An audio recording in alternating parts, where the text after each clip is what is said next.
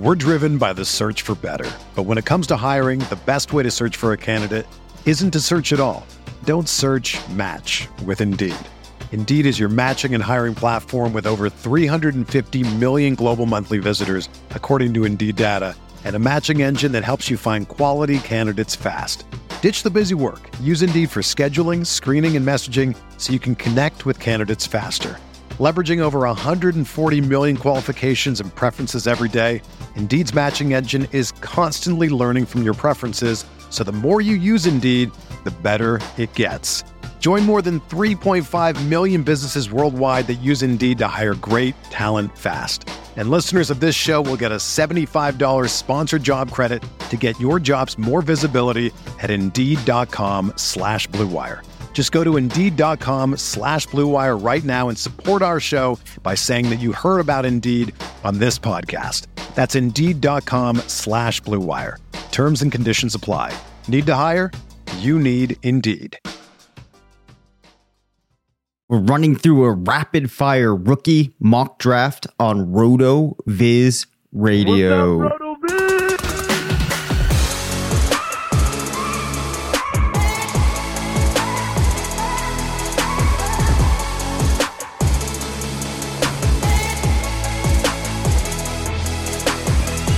Welcome into the RotoViz Fantasy Football Show. I'm Dave Cabin, one of the owners here at RotoViz, joined by Curtis Patrick and our special guest, Matt Kelly of PlayerProfiler.com.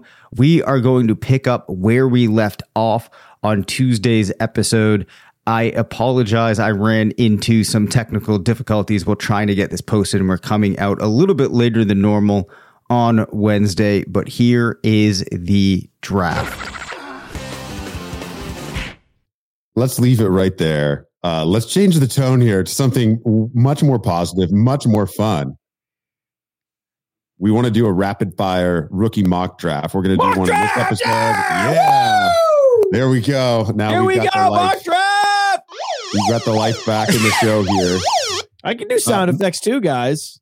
Matt, you are the guest. And so for this show, would you prefer to go super flex or 1QB? We'll obviously be doing tight end premium either We're doing way. another show, though. All right. So which one do you want to do first? No, we're going to let the people wait for Superflex. Okay. So we're going to start with 1QB. This will be 1QB tight end premium format. That would be like legacy, FFPC, dynasty style.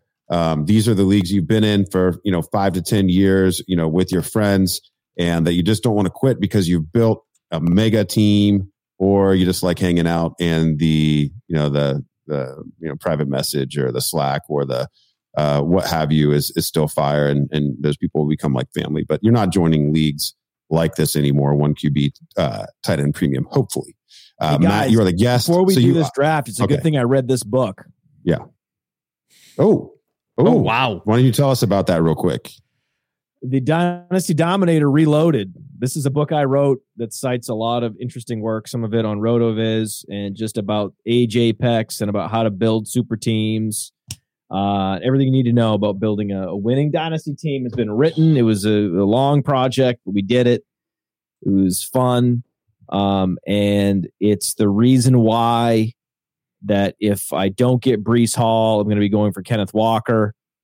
The biggest takeaway from the book, spoiler alert, is that you need to get your production early from running backs. Look at Saquon Barkley. He did the most production. He gave you the most juice for the squeeze in his rookie year, age 20. Yep.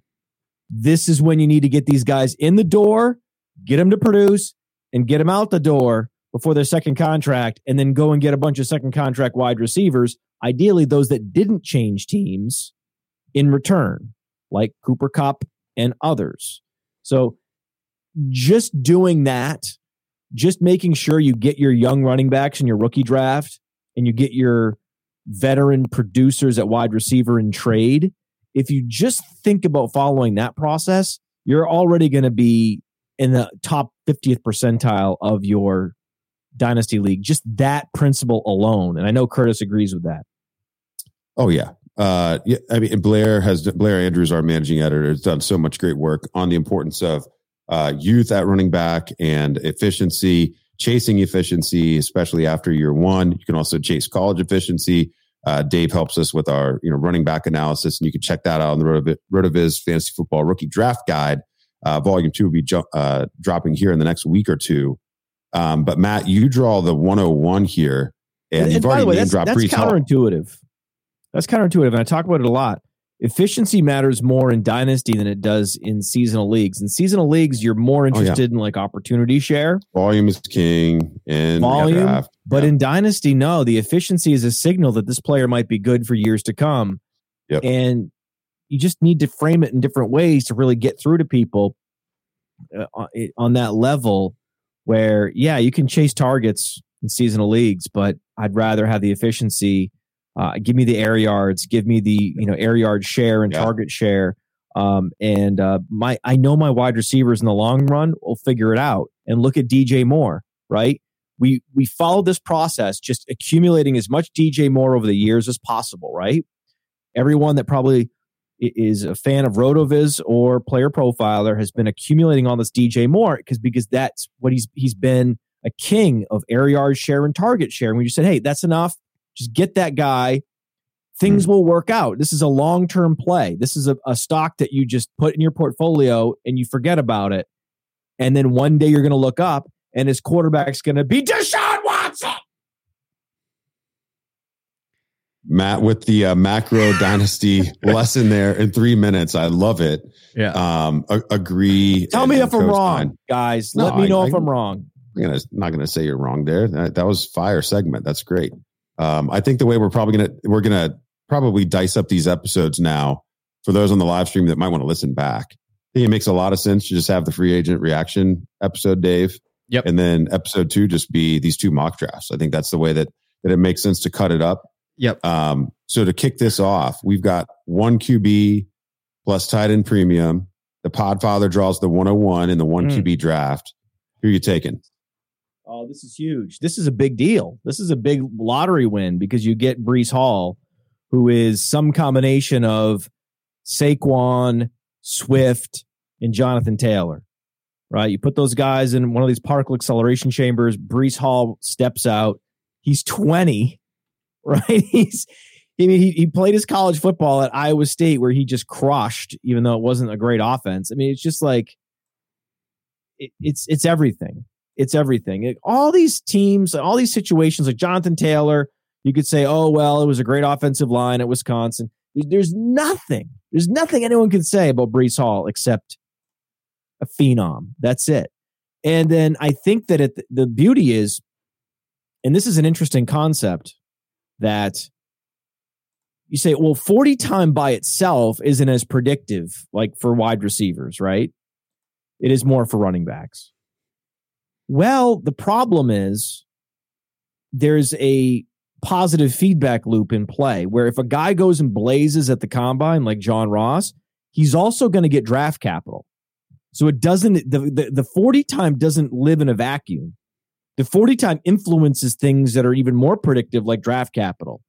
So that's why the Breece Hall sub 4.40 was such a big deal. Now, he is in play and maybe a favorite to be the first running back drafted potentially early in that Jonathan Taylor early second round draft slot. And the wheels are so completely up, boys. So completely up. Oh, yeah.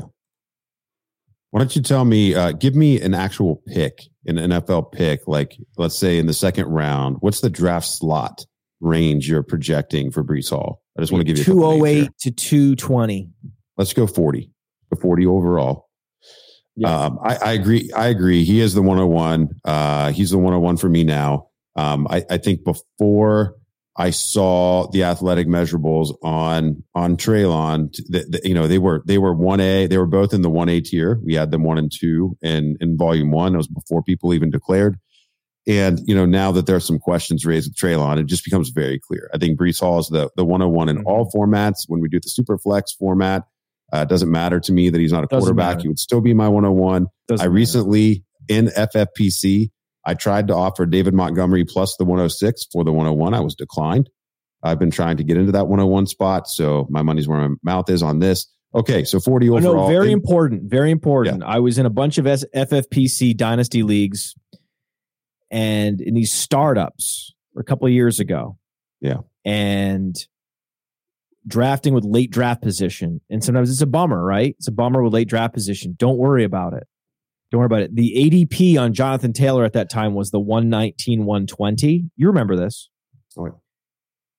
And, or whatever, you know, whatever you want to say, the 208, however you want to do the math. So, but, and I'm at the 111 and you're like, oh, you can't take Jonathan Taylor there. I'm like, of course I'm taking Jonathan Taylor here. Or at the 110, I'm taking Jonathan Taylor. Like, oh, yeah, I'm taking Jonathan. Well, he hasn't played an NFL snap. So?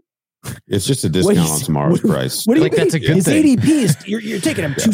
I mean, that's actually huge, right? Yeah. If you take a guy 10 spots ahead of his ADP in the first round, right? That is like you're going to get people chirping at you in the chat. Like, oh, nice reach. Like you're going to get accused of being a reacher at that point. And Breece Hall, it's going to be the same thing. Where if you're in the late first round, just push the button on him. Don't even worry about it. Number 1 and number 2 sim with a draft position of 40 overall. Weight of 217 and sub 4.540. And Hall's faster than both of these guys, by the way. Dalvin Cook and Cam Akers, pretty good. Number 1 and number 2. You can also check out similar player profiles over at, of course, playerprofiler.com. You can actually do a lot of those searches for free. Of course, there's more behind the paywall stuff there that's available to you as well. Going to the 102, I'm on the clock. I take Treylon Burks. I said he was my 1A and a tier with Breece Hall before the combine. And, after the combine, he's very clear, just 2 for me. I think there are good arguments that can be made for some of the other wide receivers as well. There's not anybody that checks all the boxes in the way that we've seen in recent drafts, but I do still like a lot of these wide receivers. And I do think that Treylon, because of the size, along with the still pretty good speed, though not elite speed, I do think that he has the best potential to score touchdowns at the next level versus some of these other players. And, what he does after the catch is very important. Drake London does offer you some of the size. Christian Watson does offer you some of the size. Neither one of these guys can say that they did what Treylon did against the level of competition and at the thickness that he brings, really kind of running like a running back. I liken him to, obviously this would be a very, very, very ceiling outcome, but stylistically, I kind of see some shades of Terrell Owens. Like, give it to him on those short crossers and let him just punish safeties and run away from players. So that's what I see. So that's Dave, the range, right? He's best case scenario. Worst case scenario is N'Keal Harry. Yeah, worst case scenario is N'Keal Harry, in that he could be a juicy profile with round 1 draft capital. But I think despite Harry's 40 time, it's still like comparing favorably to Burks. I just think they're different athletes. Like, if you just watch it, like Harry was making contested catches because that was really his brand. Burks does make some contested catches, but he also just like runs away from people. And I didn't see a whole lot of that from N'Keal Harry, but I agree. I mean, this is not a bust-proof profile. I think, to your point, I would definitely agree with that. Especially his rate of screen plays. Yeah. It's not great. He's got to land in a spot that will take advantage of his very clear strengths. London's the same way. Yeah. I mean, London has the same weaknesses, right? I think the highest floor pick was by Dave here. Yeah. Well, Dave, who'd you take at 103? So Garrett Wilson, as we've talked about, I really like him. I like him for a lot of the same reasons that I was high on Jalen Waddle last year, when perhaps other people weren't quite as high. And I think it has to do with the fact that he definitely has the best floor of these guys, because I feel like he has a game that's going to translate in the easiest way for multiple fits in the league, has the sub 4.4 speed, which is great, but it's also the other things that he showed he was able to do at Ohio State, made an impact early, sustained that impact.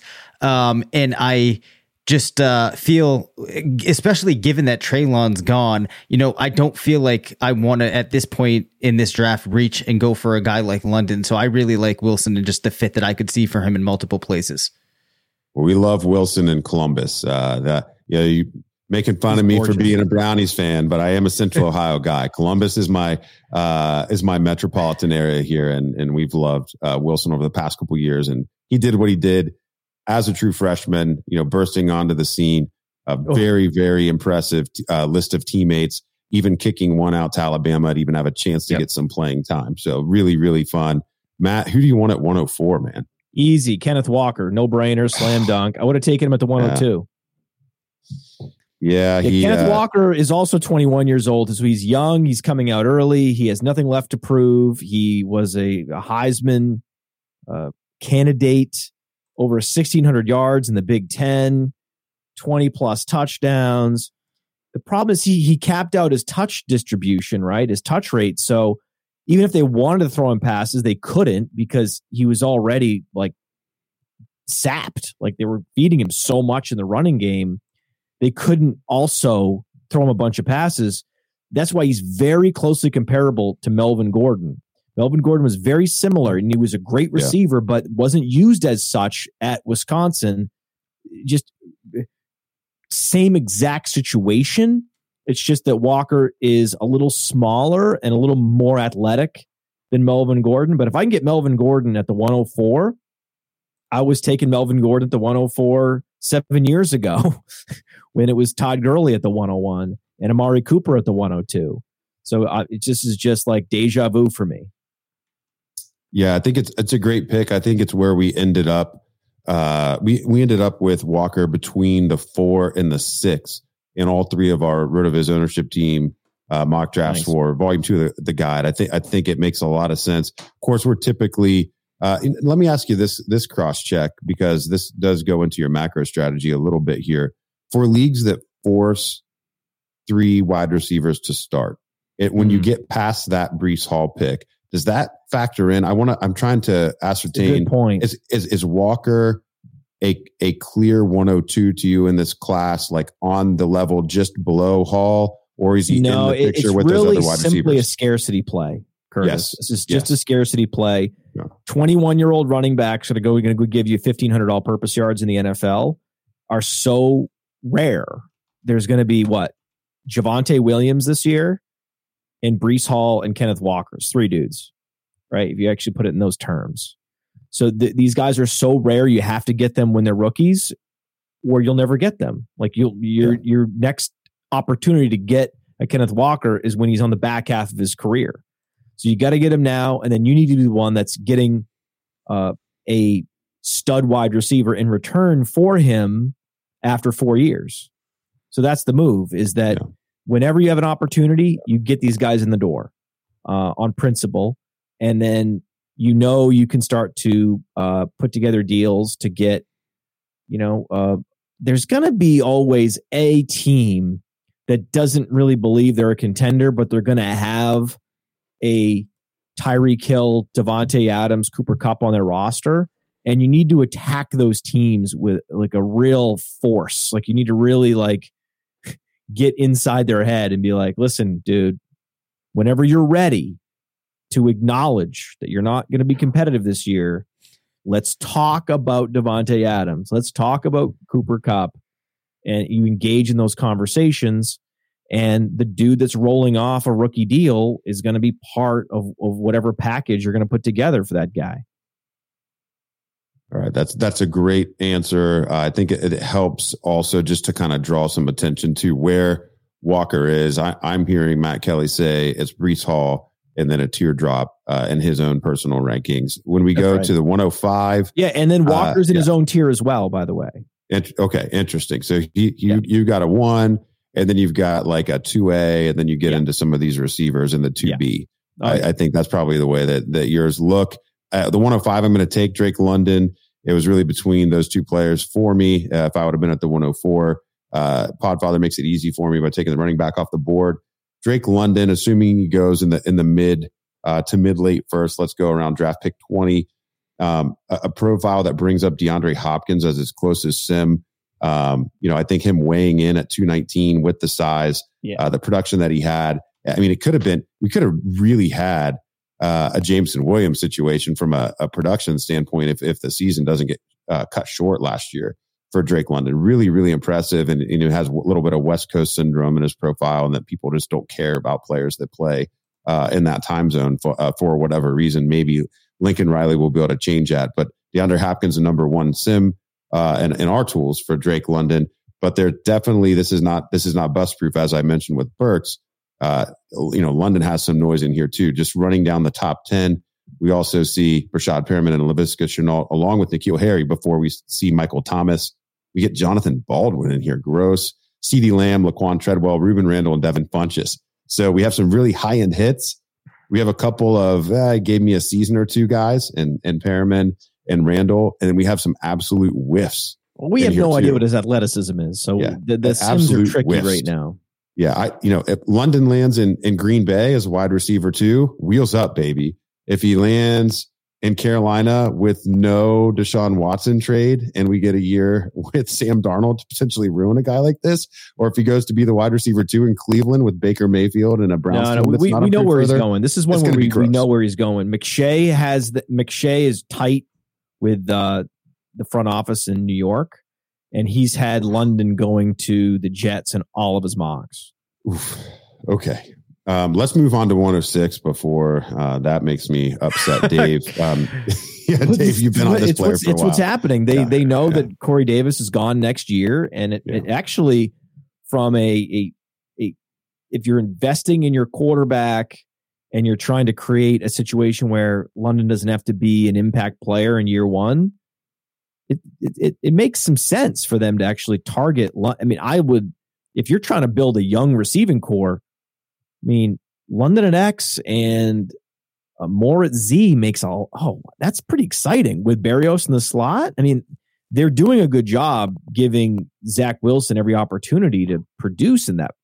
So in that way, I do like the pick. It's just, if you had drafted London before the draft and he goes to New York, he's going to lose value, or he's going to lose a little bit of value. Year one, these receivers are pretty insulated. But you're probably not going to get any kind of like year one surge in value. You're probably foregoing that. Yeah, we do know from Myriad Works that these round one rookie wide receiver draft picks rarely lose any dynasty value in year one. So I think that's another great point that you raise. Josh Moore adds, we might as well just invite him onto the show here to join us with all these comments that he's dropping in here.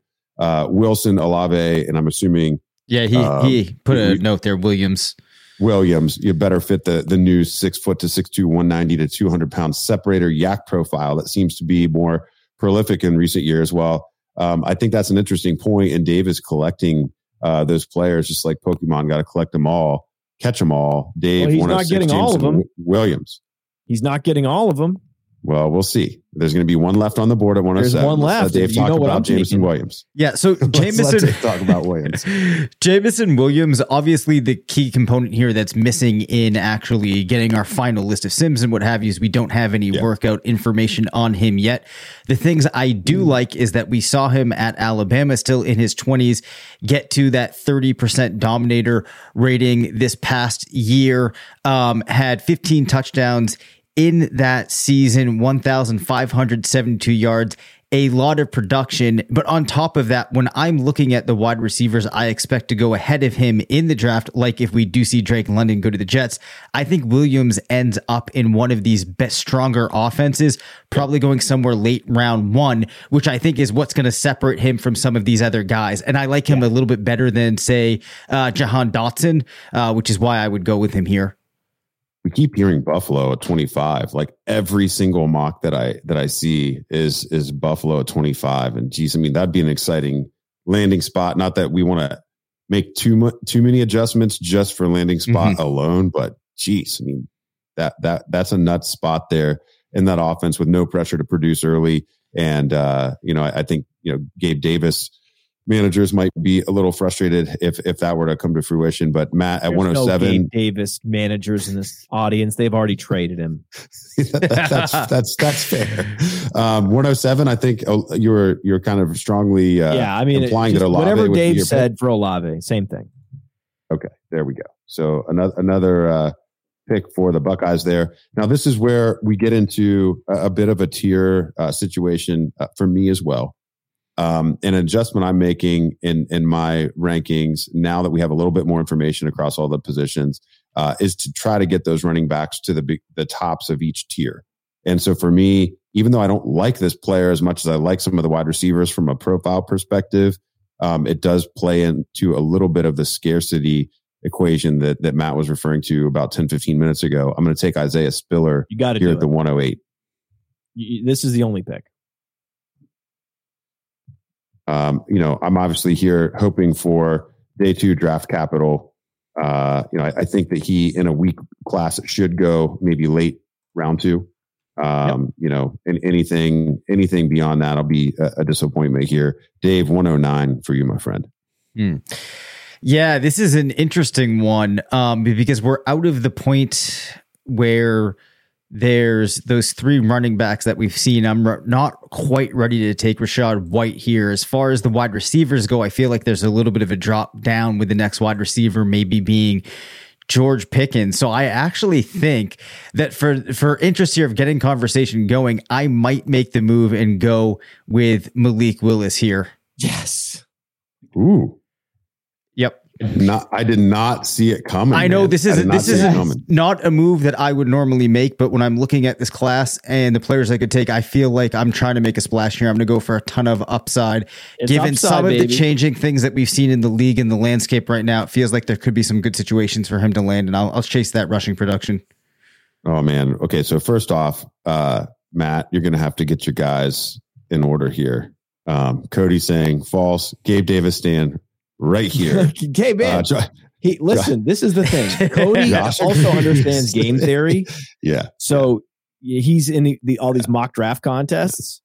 And so let everybody else mock a wide receiver to Buffalo. He'll give him someone else, and then has an advantage.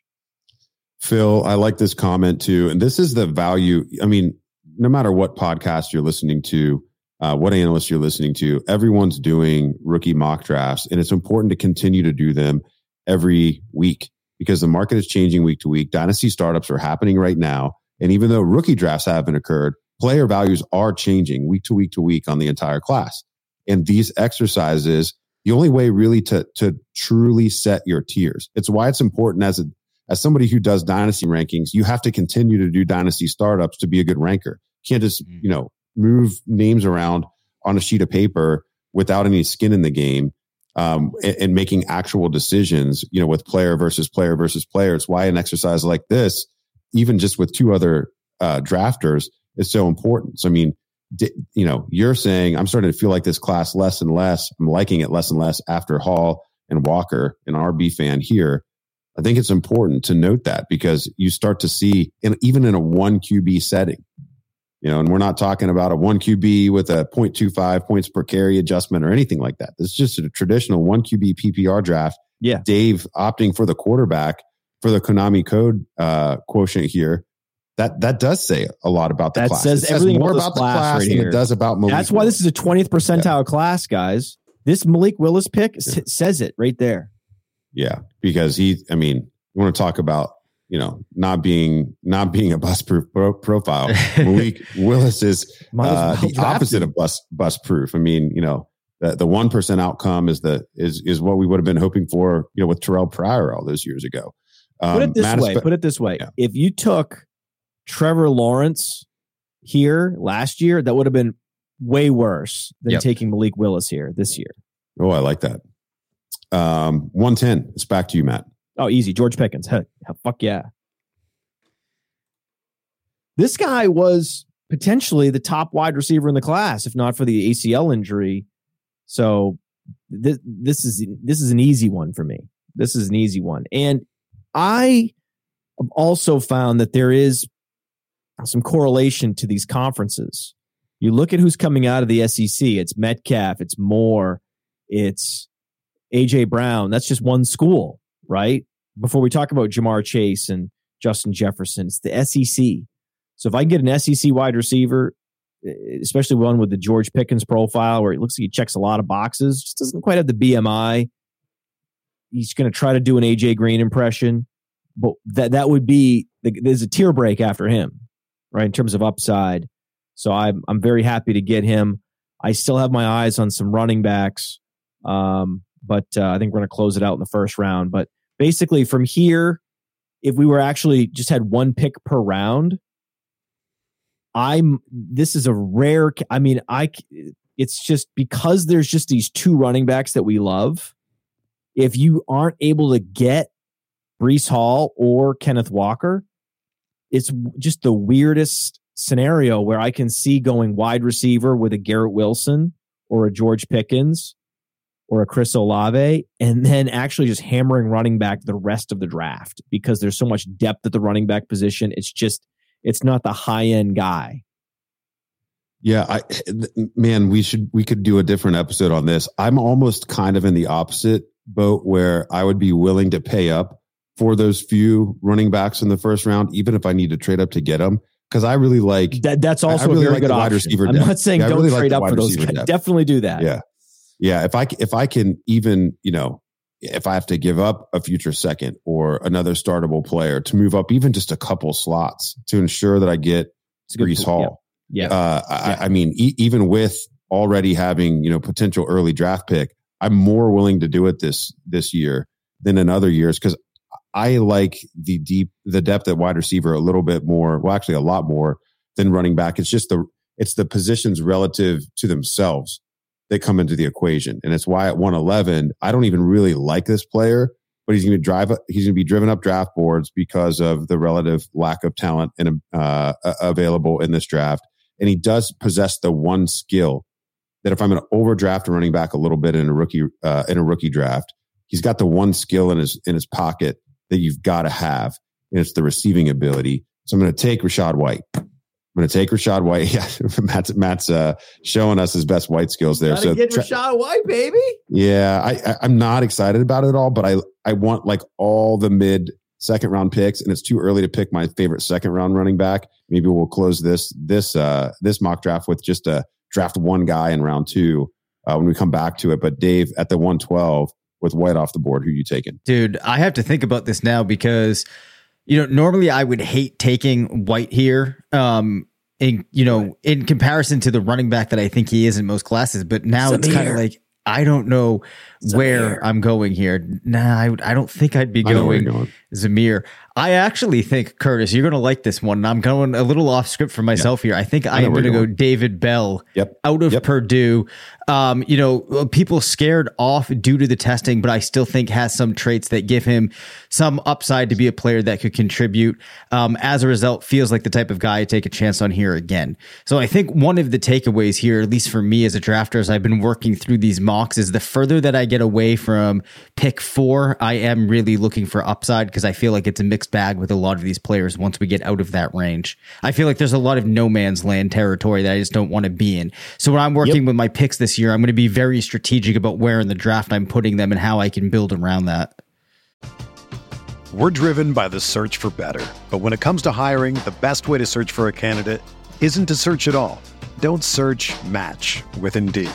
Indeed is your matching and hiring platform with over 350 million global monthly visitors, according to Indeed data, and a matching engine that helps you find quality candidates fast. Ditch the busy work. Use Indeed for scheduling, screening, and messaging so you can connect with candidates faster. Leveraging over 140 million qualifications and preferences every day, Indeed's matching engine is constantly learning from your preferences, so the more you use Indeed, the better it gets. Join more than 3.5 million businesses worldwide that use Indeed to hire great talent fast. And listeners of this show will get a $75 sponsored job credit to get your jobs more visibility at Indeed.com/Blue Wire. Just go to Indeed.com/Blue Wire right now and support our show by saying that you heard about Indeed on this podcast. That's Indeed.com/Blue Wire.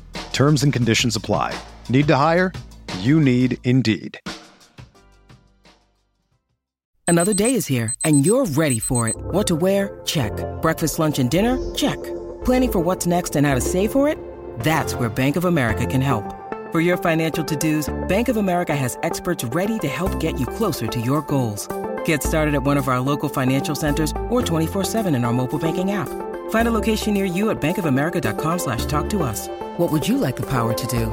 Mobile banking requires downloading the app and is only available for select devices. Message and data rates may apply. Bank of America NA, member FDIC. David Bell, for all of his warts as an athlete, this is where you have to be careful not to double count. We warn about double and triple counting the combine for the star athletes, but you also can't double ding or triple ding a player who wasn't expected to measure well. Right. And Bell was never a threat to measure well at the combine. But guess what? That same athleticism is what he had to work with at Purdue, and he still has an elite breakout age. And, the 4.65 40, that's what he had at his disposal at Purdue. And it didn't really matter. And all the right types of names, if you're going to be this type of athlete, show up amongst his top 10 Sims. Jarvis Landry, Keenan Allen, Juju Smith-Schuster. These are the types of players. Yep. Yeah, these are the type. Oh, Anquan Bolden would have killed for David Bell's fourth time. Anquan Bolden was a 4.7 plus. Yep. I mean, and it still worked. I mean, Anquan Bolden, I'm not sure if it still holds. It's been a while since I've gone back and looked at the stat. For many years, at least, held the rookie receptions record as a converted quarterback with that poor athleticism. He put up over 100 receptions as a rookie. And so athleticism doesn't necessarily mean that you can't come in and have a meaningful role. And this is why it's important to look at, all of the things that go into the prospect profile soup.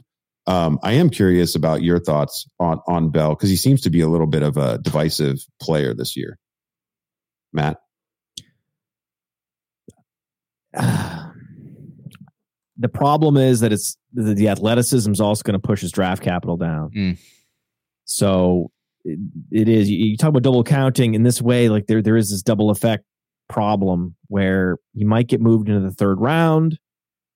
He doesn't have anything. Like, at least Danny Amendola was agile, right? So now you're making it so that he has to comp to a Jarvis Landry. We talked about how Jarvis Landry's wired, just different. So it's just hard. It's going to be hard for him. It's going to be a hard road. I think that if you like these kinds of receivers, you're probably better off with Tyler Johnson as the third receiver in Tampa. I think that he's in a great spot.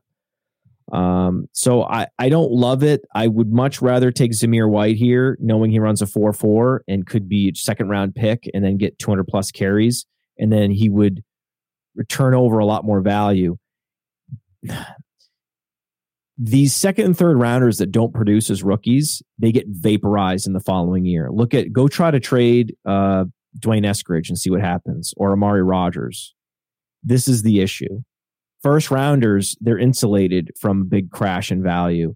Second and third rounders are not. So David Bell is just a little bit more dangerous with a little less upside than a Zamir White in this particular spot. And Jahan Dotson's going to get first round capital. Jahan Dotson's a threat to be either like pick 30, 31, 32 or early second round. Even though he's not an early declare and Bell is.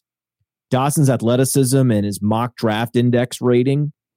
We have a sort of an aggregation of all mock drafts on playerprofiler.com and the Dynasty Deluxe. When there's like a full round difference between a Dotson and a Bell, it makes it tough. I mean, Bell does have the incredible age-adjusted production metrics that would justify this, and I'm all about this move. It's just that in a non-player profiler RotoViz draft, you wouldn't even need to do this. You could get Bell 6 picks later. I think that's a very fair point. That's a very fair point. Let's do this just for fun, and then we'll run down our super flex. We obviously won't need to play all of this color on the non-quarterbacks in the super flex and tight end premium draft that we do here. But I want to give each of you just one pick. It doesn't matter which spot in the second round. Let's say who's in the middle of the second round. Who's the guy that you're willing to take early? Like, who's just the fun player that you're like, man, I love this ceiling outcome. Who would it be? Dave, I'll let you go first. This is kind of a tough one. I got like 4 of them. I just want to say one of their names. I'm hoping you guys will get a couple. I'll let you take Sky Moore. I would just say Christian Watson I find to be a pretty exciting player. I know that you're looking forward to talking about Sky Moore, but Watson's one of those guys, that small school profile, easy for people to overlook. I think that could kind of come out of the woodwork and surprise a lot of people. Yeah, Christian Watson, the late riser. I think that's interesting. Matt, who's the guy you would pound the table for? Who's the guy you're willing to pay next year's second as well to get back into the second and Kevin Harris. Ooh, South Carolina, Harris, big running back. Wow, big running back from the SEC. But why didn't he go and catch 20 passes this year like he did the previous year? Well, because he's sharing a backfield with Zaquandre White. That was his specialty. So if you have a super athletic running back that you're sharing the backfield with, then you can't be expected to be as dominant, but he still was dominant, accounted for more than 30% of their overall offense. And he didn't run the 40. So he's very under the radar right now, but his burst was incredible. Looking at the broad jump and the vertical jump on Player Profiler, burst score 128.5, 89th percentile. He has the requisite size, and that correlates to touches as a rookie. Oh man, if this guy runs an impressive 40 at the South Carolina Pro Day, he's absolutely a day 2 pick, and he's going to skyrocket. Harris, for those of you that are familiar with the type of dynasty that's called Devy. So Devy's a version where, you actually have like a taxi squad sometimes, or sometimes maybe they're just on your actual active roster, depending on how good of a commissioner you have. Harris has been on the radar for a couple of years, and big body back, 221 pounds at just 5'10", 126-inch broad, 38.5-inch vertical. Yeah, that's 5.5 inches better than Treylon Burks. For those of you keeping score, dude, he's a sick athlete. That's a similar weight.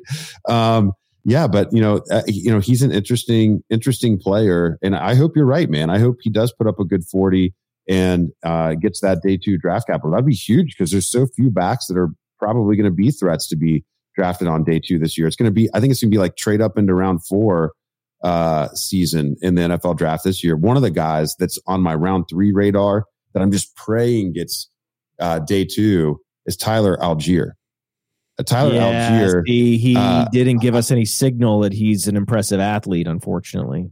He does have a good breakaway rush score. And, he compares favorably to the types of guys that when you watch him, that he remind, like all along, I've said, this guy just kind of feels like the next way to get James Conner. And we were just railing on James Conner at the top of the draft, but like Algier is good enough that he's going to get a chance during his first contract. When he does, he's probably good enough to have a bit of a workhorse role for a while. Like he's just going to be a free high-end RB2, maybe just for a season, maybe for a couple seasons if he hits his optimal outcome like James Conner was able to do. But I really like Algier, and Dave, stole my thunder with the Sky Moore. But there's a lot of players that I like in round 2 this year, and I have no problem, adding plenty of those picks. We didn't get to talk about. We didn't talk about Kyron Williams at all. Oh my gosh, Kyron Williams.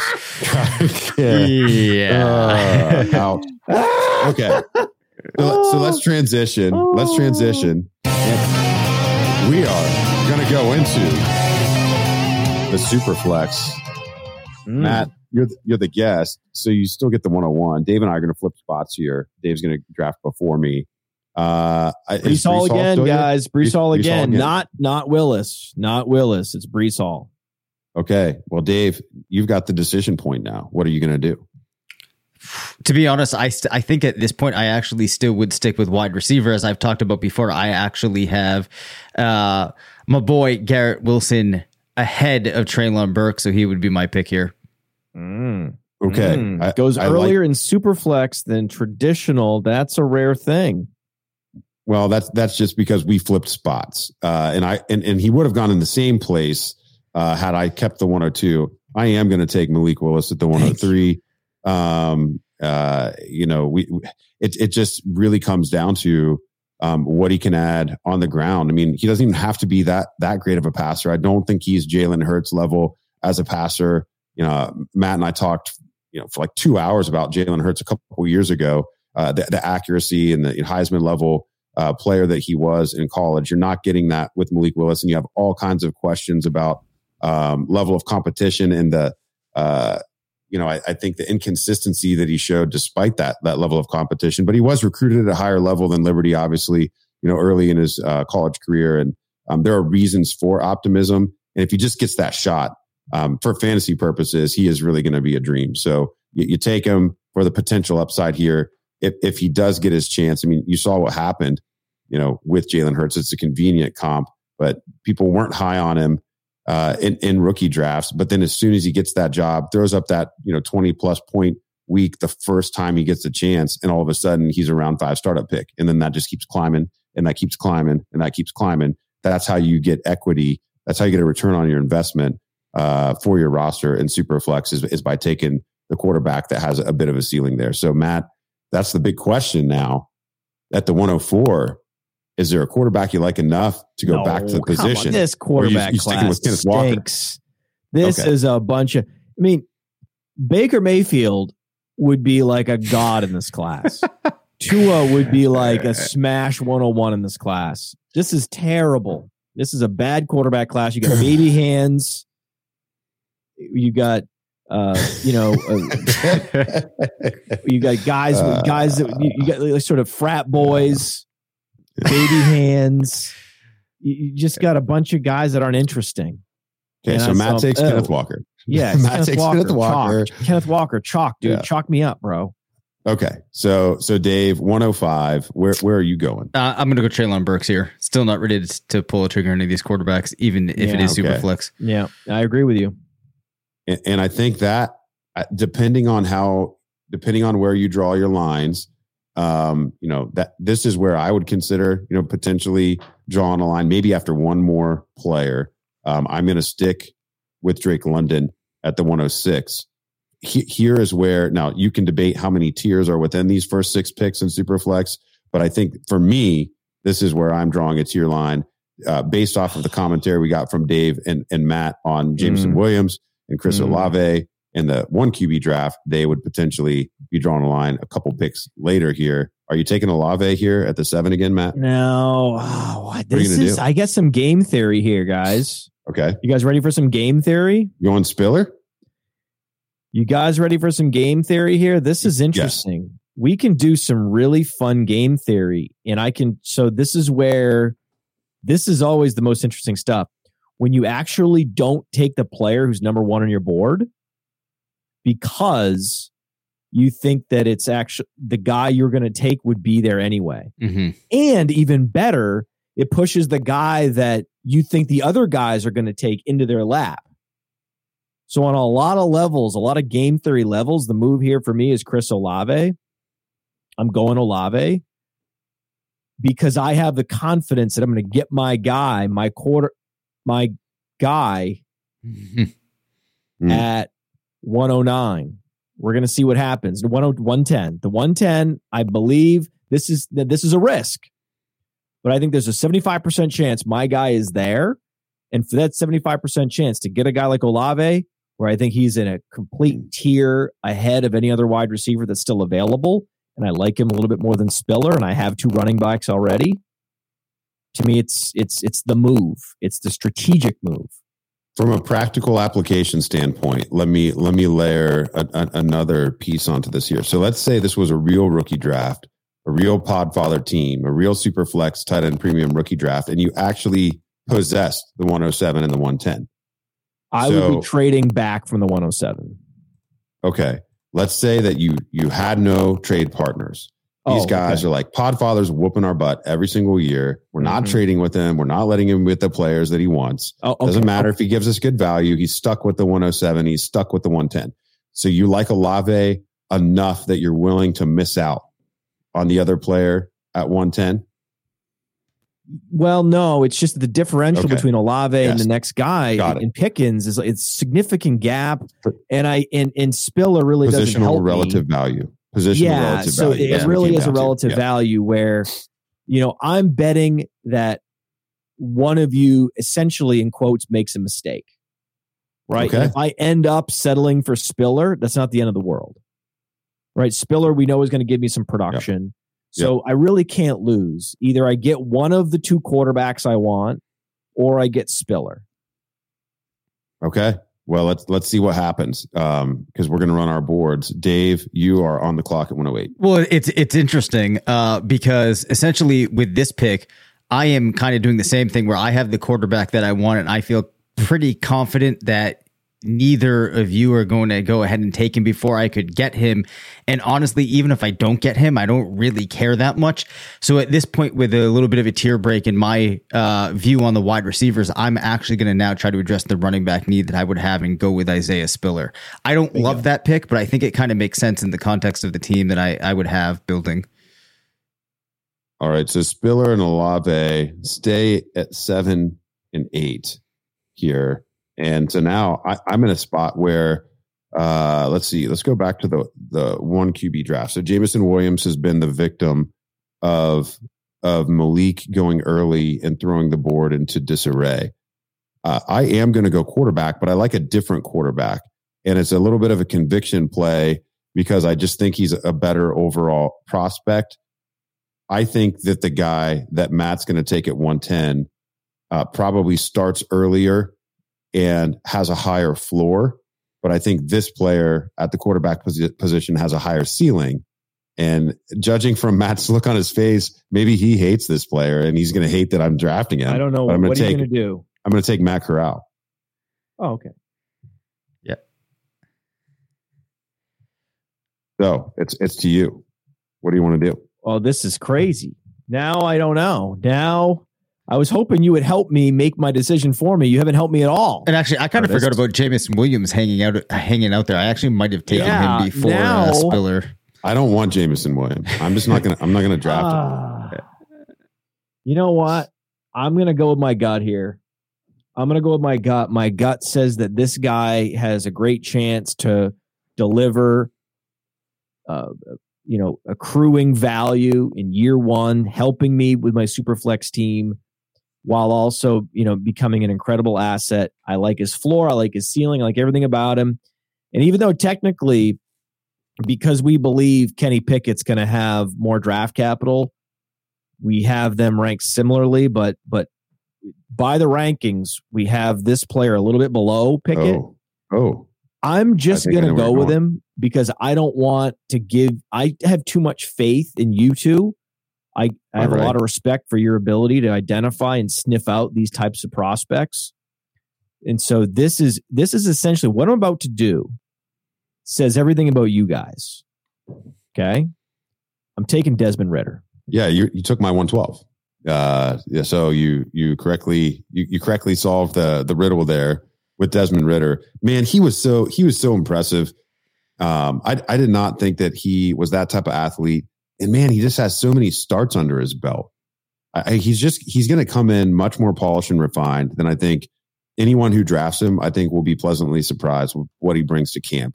He's, it's Cincinnati. I mean, it's a school on the rise that is being built by a guy who's really seen how it's done. And so, I think that the players coming from Cincinnati are going to feel a lot more like elite Big Ten prospects than Cincinnati level prospects because of what they're doing in that program. And so I like this pick a lot. And I think that at the back end of round one of Superflex drafts, this is the corner where you kind of have to take your pick. Yeah. Pickett's going to be gone in every draft at this point. You're not going to find a real draft where Pickett's still on the board at this point. It's just that we're so sharp. Just know that, Jameson Williams is going to go. You'll be able to get Ridder at the 1-2 turn in Superflex and be happy about that. At least until the draft happens and he ends up in some, peach landing spot. Then it's who knows. Well, what's going to happen here is Dave's either going to get the, quarterback who on many boards would be the QB2. He's either going to get him QB4 or he's going to get a player in Jameson Williams that he got 106 in the one QB draft and get him at the 111. So either way, Dave's in a great spot here. What are you going to do, man? So I will make I think here I actually would go ahead and take Williams because you guys have taken the quarterbacks. And at this point, I think that there's still two guys I could use to address that need. I have talked though about how within the quarterbacks in this class, I'm not super high on any of them. Sam Howell does have some ridiculous stats. There's reasons that you could explain it. There are some knocks that you could have on him, but I'm still going to feel all right. And with the way I might set up some of my drafts, if I were able to get my selection of a running back or wide receiver in round 1, I'm going to be fine going with Sam Howell as my quarterback in round 2, because I feel like, his chances of working out are just the same as the rest of these guys. And he has a little bit of upside that you can subscribe to him via the rushing production, which I know might be inflated, we've been told when we talked to Danny Kelly. But also, it is possible that the guy is just a gamer, and that explains some of the ridiculous numbers he puts up. Yeah, I think Howell's a total eye of the beholder prospect. But the thing is there's 32 teams, and it just takes one, man. And it wouldn't really surprise me if Howell lasted until pick 60. Even when quarterbacks get driven up the board, maybe everyone actually does hate him. But even if everyone hates him, he's still going to go at the end of the second round. But it only takes one team for him to all of a sudden be a player that, people are trading up back into the very end of the first to select just because of the what if scenarios. So I think that's good commentary. Yeah. Sorry, not to cut you off there, but even on if you're just looking at passing stats and you're not including the rushing, from a production standpoint, Howell had better production than any quarterback in last year's class, which was a very impressive class too. So, it's another thing that you could point to. Well, Josh, we should go out. Well, let's just go out to pick 15 then. Yeah, let's do that. Right, that'd be fun. Rather than picking the guy to trade up for, we did, kind of 3 extra names in the other draft. So Josh says Dave's out here killing it at the third pick all night. I think he thinks that you picked third in both drafts, and he doesn't realize that I was the third pick in the super flex draft and took Malik Willis. I'll let him correct me if I'm wrong there. But yeah, I think, I think we're doing this in a way that makes sense, where we're getting some conviction plays, and we're also being able to layer in some game theory here. This would be a very natural spot to take Kenny Pickett. Yeah. I think at this point he becomes the clear value on the board. You have to take him in super flex here. So it's back to Matt and then Dave and then me to finish the exercise. Yeah, Dave, you fucked up here, buddy. I'm taking Sam Howell. Okay. All right. Sorry, Dave. This is where you take the chance. You roll those dice, buddy. Sometimes you get snake eyes. Yeah, it's all right. I love this. Okay, well, let's so emotional about it. Yeah, I know. Oh man. Well, Dave, I've got good news for you. That's just my board, man. That's not me doing anything crazy. Yeah. I've got good news for Dave, because if you go back and you compare to the 1 QB draft, and we had George Pickens at 10, still on the board. Rachaad White at 11, still on the board. David Bell at 12, still on the board. So Dave's got his pick of 3 players who went in the first round. That's the QB effect. That's the QB effect. So, who are you going to take? I guess at this point, and I don't love it, I would go Rachaad White. I'm just not in love with Jahan Dotson. I know that Blair is a lot higher on him than I am, so I would think about it, especially given potential for a good landing spot. But I think I'd rather go with the running back here, even though I do not love it. It's the right move, dude. Sometimes picks don't feel good. Yep. Yeah, but it was the right move. This pick feels good. I'm going to take George Pickens. I got the Pickett Pickens combination at the 112, 203. Let's sum up there's 2 points that I want to hit with Matt while he's here, because we didn't get a chance to talk about them. So the first one is, you'll note that this is tight end premium in both of these formats. We did not see a tight end go. Nope. So where are you? Let's just keep this super flex and tight end premium draft. We're not going to keep it going, but at what point do you get into a Trey McBride or a Jalen Weidermeyer, or, I haven't seen your board, maybe even are on Isaiah Likely or somebody like that as your tight end 1. At what point in the second round would you pull the trigger, Matt? Pick 18. Pick 18. Yep. Okay. Pick 18. Once Dotson's gone, or even if maybe you're not high on Dotson, Brian Robinson's got to be gone too at that point. Brian Robinson's pretty nice. I mean, he has the Alabama helmet, which means day 2. Yep. And then he has like a pretty surprising number of receptions last year, and 80 plus percentile speed score. So he's sitting in the center of a nice Venn diagram there. You got to take that guy on principle. But once that guy's off the board, and in Superflex, Corral and Howell and all those guys have to go.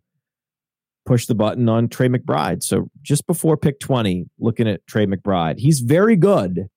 His ceiling is Dallas Goedert. I don't think he has that next gear though. Yeah, he's Jason Witten. He's not he's not a breakaway threat. You are dialed in, my friend, because in our 3 Superflex mocks for the RotoViz ownership team, the first tight end comes off the board at pick 17, pick 18. So we are absolutely dialed into the same range, mid-second round for the first tight end in this format. And then my other question is there another quarterback that you would take before the end of the second round whose name has not been called? I mean, we've seen 5 quarterbacks go already. Is there a secret number 6 for the Podfather? No, I wish, dude. What I've heard is that Jack Cohn's going to go day 2.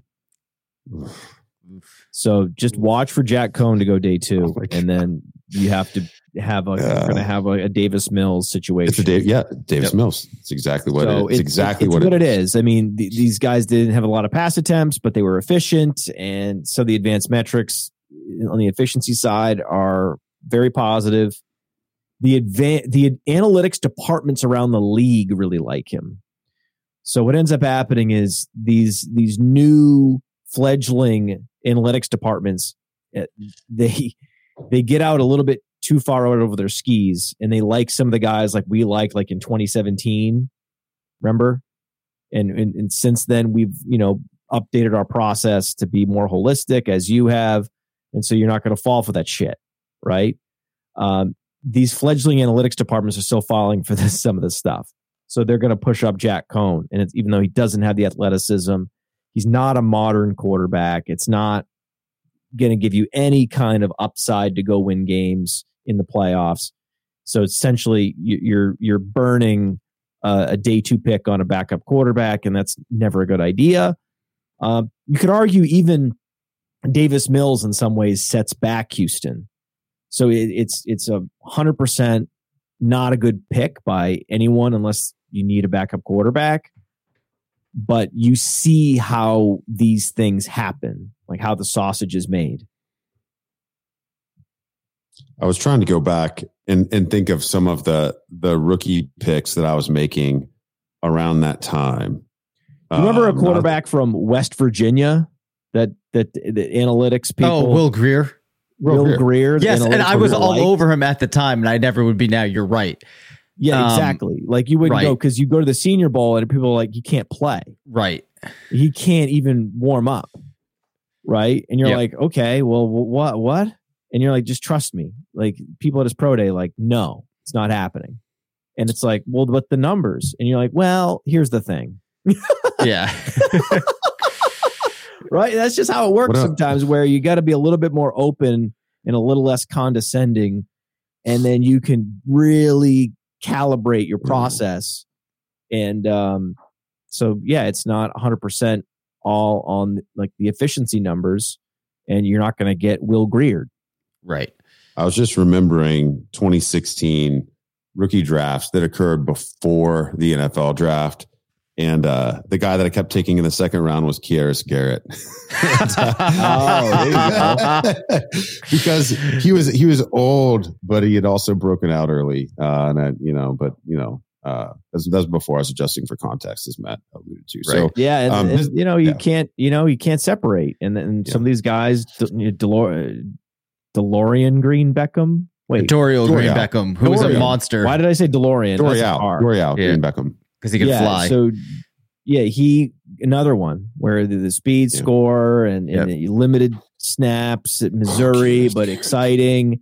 Like we get behind these guys all the time, and sometimes it's just you see the upside, and then, you know, over time, I've started to key in. Remember a couple of years ago, a lot of people were really out in front on Hakeem Butler about this time. Oh God, yeah. And I had learned my lesson. I was like, you know what? I don't think so. Yeah. Wasn't that the same class where Arizona took Butler and Andy Isabella?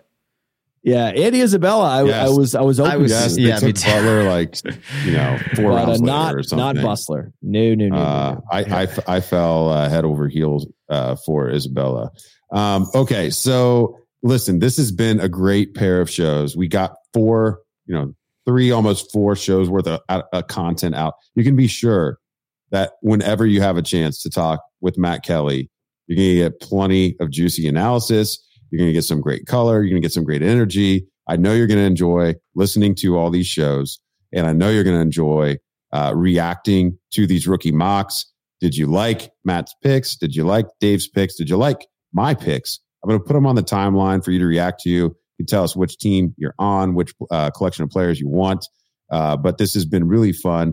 Matt, before we sign off here, what is it that you would like the listeners, the viewers to know about what you got going on at Player Profiler and Roto Underworld? Yeah, just add the Roto Underworld Radio to your podcast lineup. Roto Viz, Roto Underworld. You get different perspectives on the metrics that matter and those that focus on the right details. And yeah, playerprofiler.com to look up a lot of the stuff we referenced today, a lot of the stats, and like Dominator rating and breakout age. And we have some apps in the App Store. The Breakout Finder is the new class is going to launch in a week or two, where we've actually run the analytics on a lot of these data points and assign a percentage chance of breaking out. And I haven't seen the first run of data yet, but I'm very intrigued to see where we're at. One thing I can tell you from that work is that, if you somehow find your way into the first round as a running back, that's pretty much all that matters, right? You could be the worst first round prospect ever, like Josh Jacobs, and you're going to have consecutive productive seasons. So if somehow Breece Hall can also make it into the first round, Jonathan Taylor couldn't even do that with that profile. But if Breece Hall does, he's going to have one of the highest breakout ratings on the app. One other app that I've got to mention that I think is a cool one that you guys have done. I think it's been out. This is probably year 4, maybe for it. Is the Player Profiler Dynasty Dominator app presented by Underdog Fantasy. What a cool app that is. You can adjust for the settings in your league. You can evaluate player values and kind of cross references with the Player Profiler team's rankings of the players. And you've got kind of a different take on a dynasty calculator in there. There's many different sites that are trying to solve for dynasty value.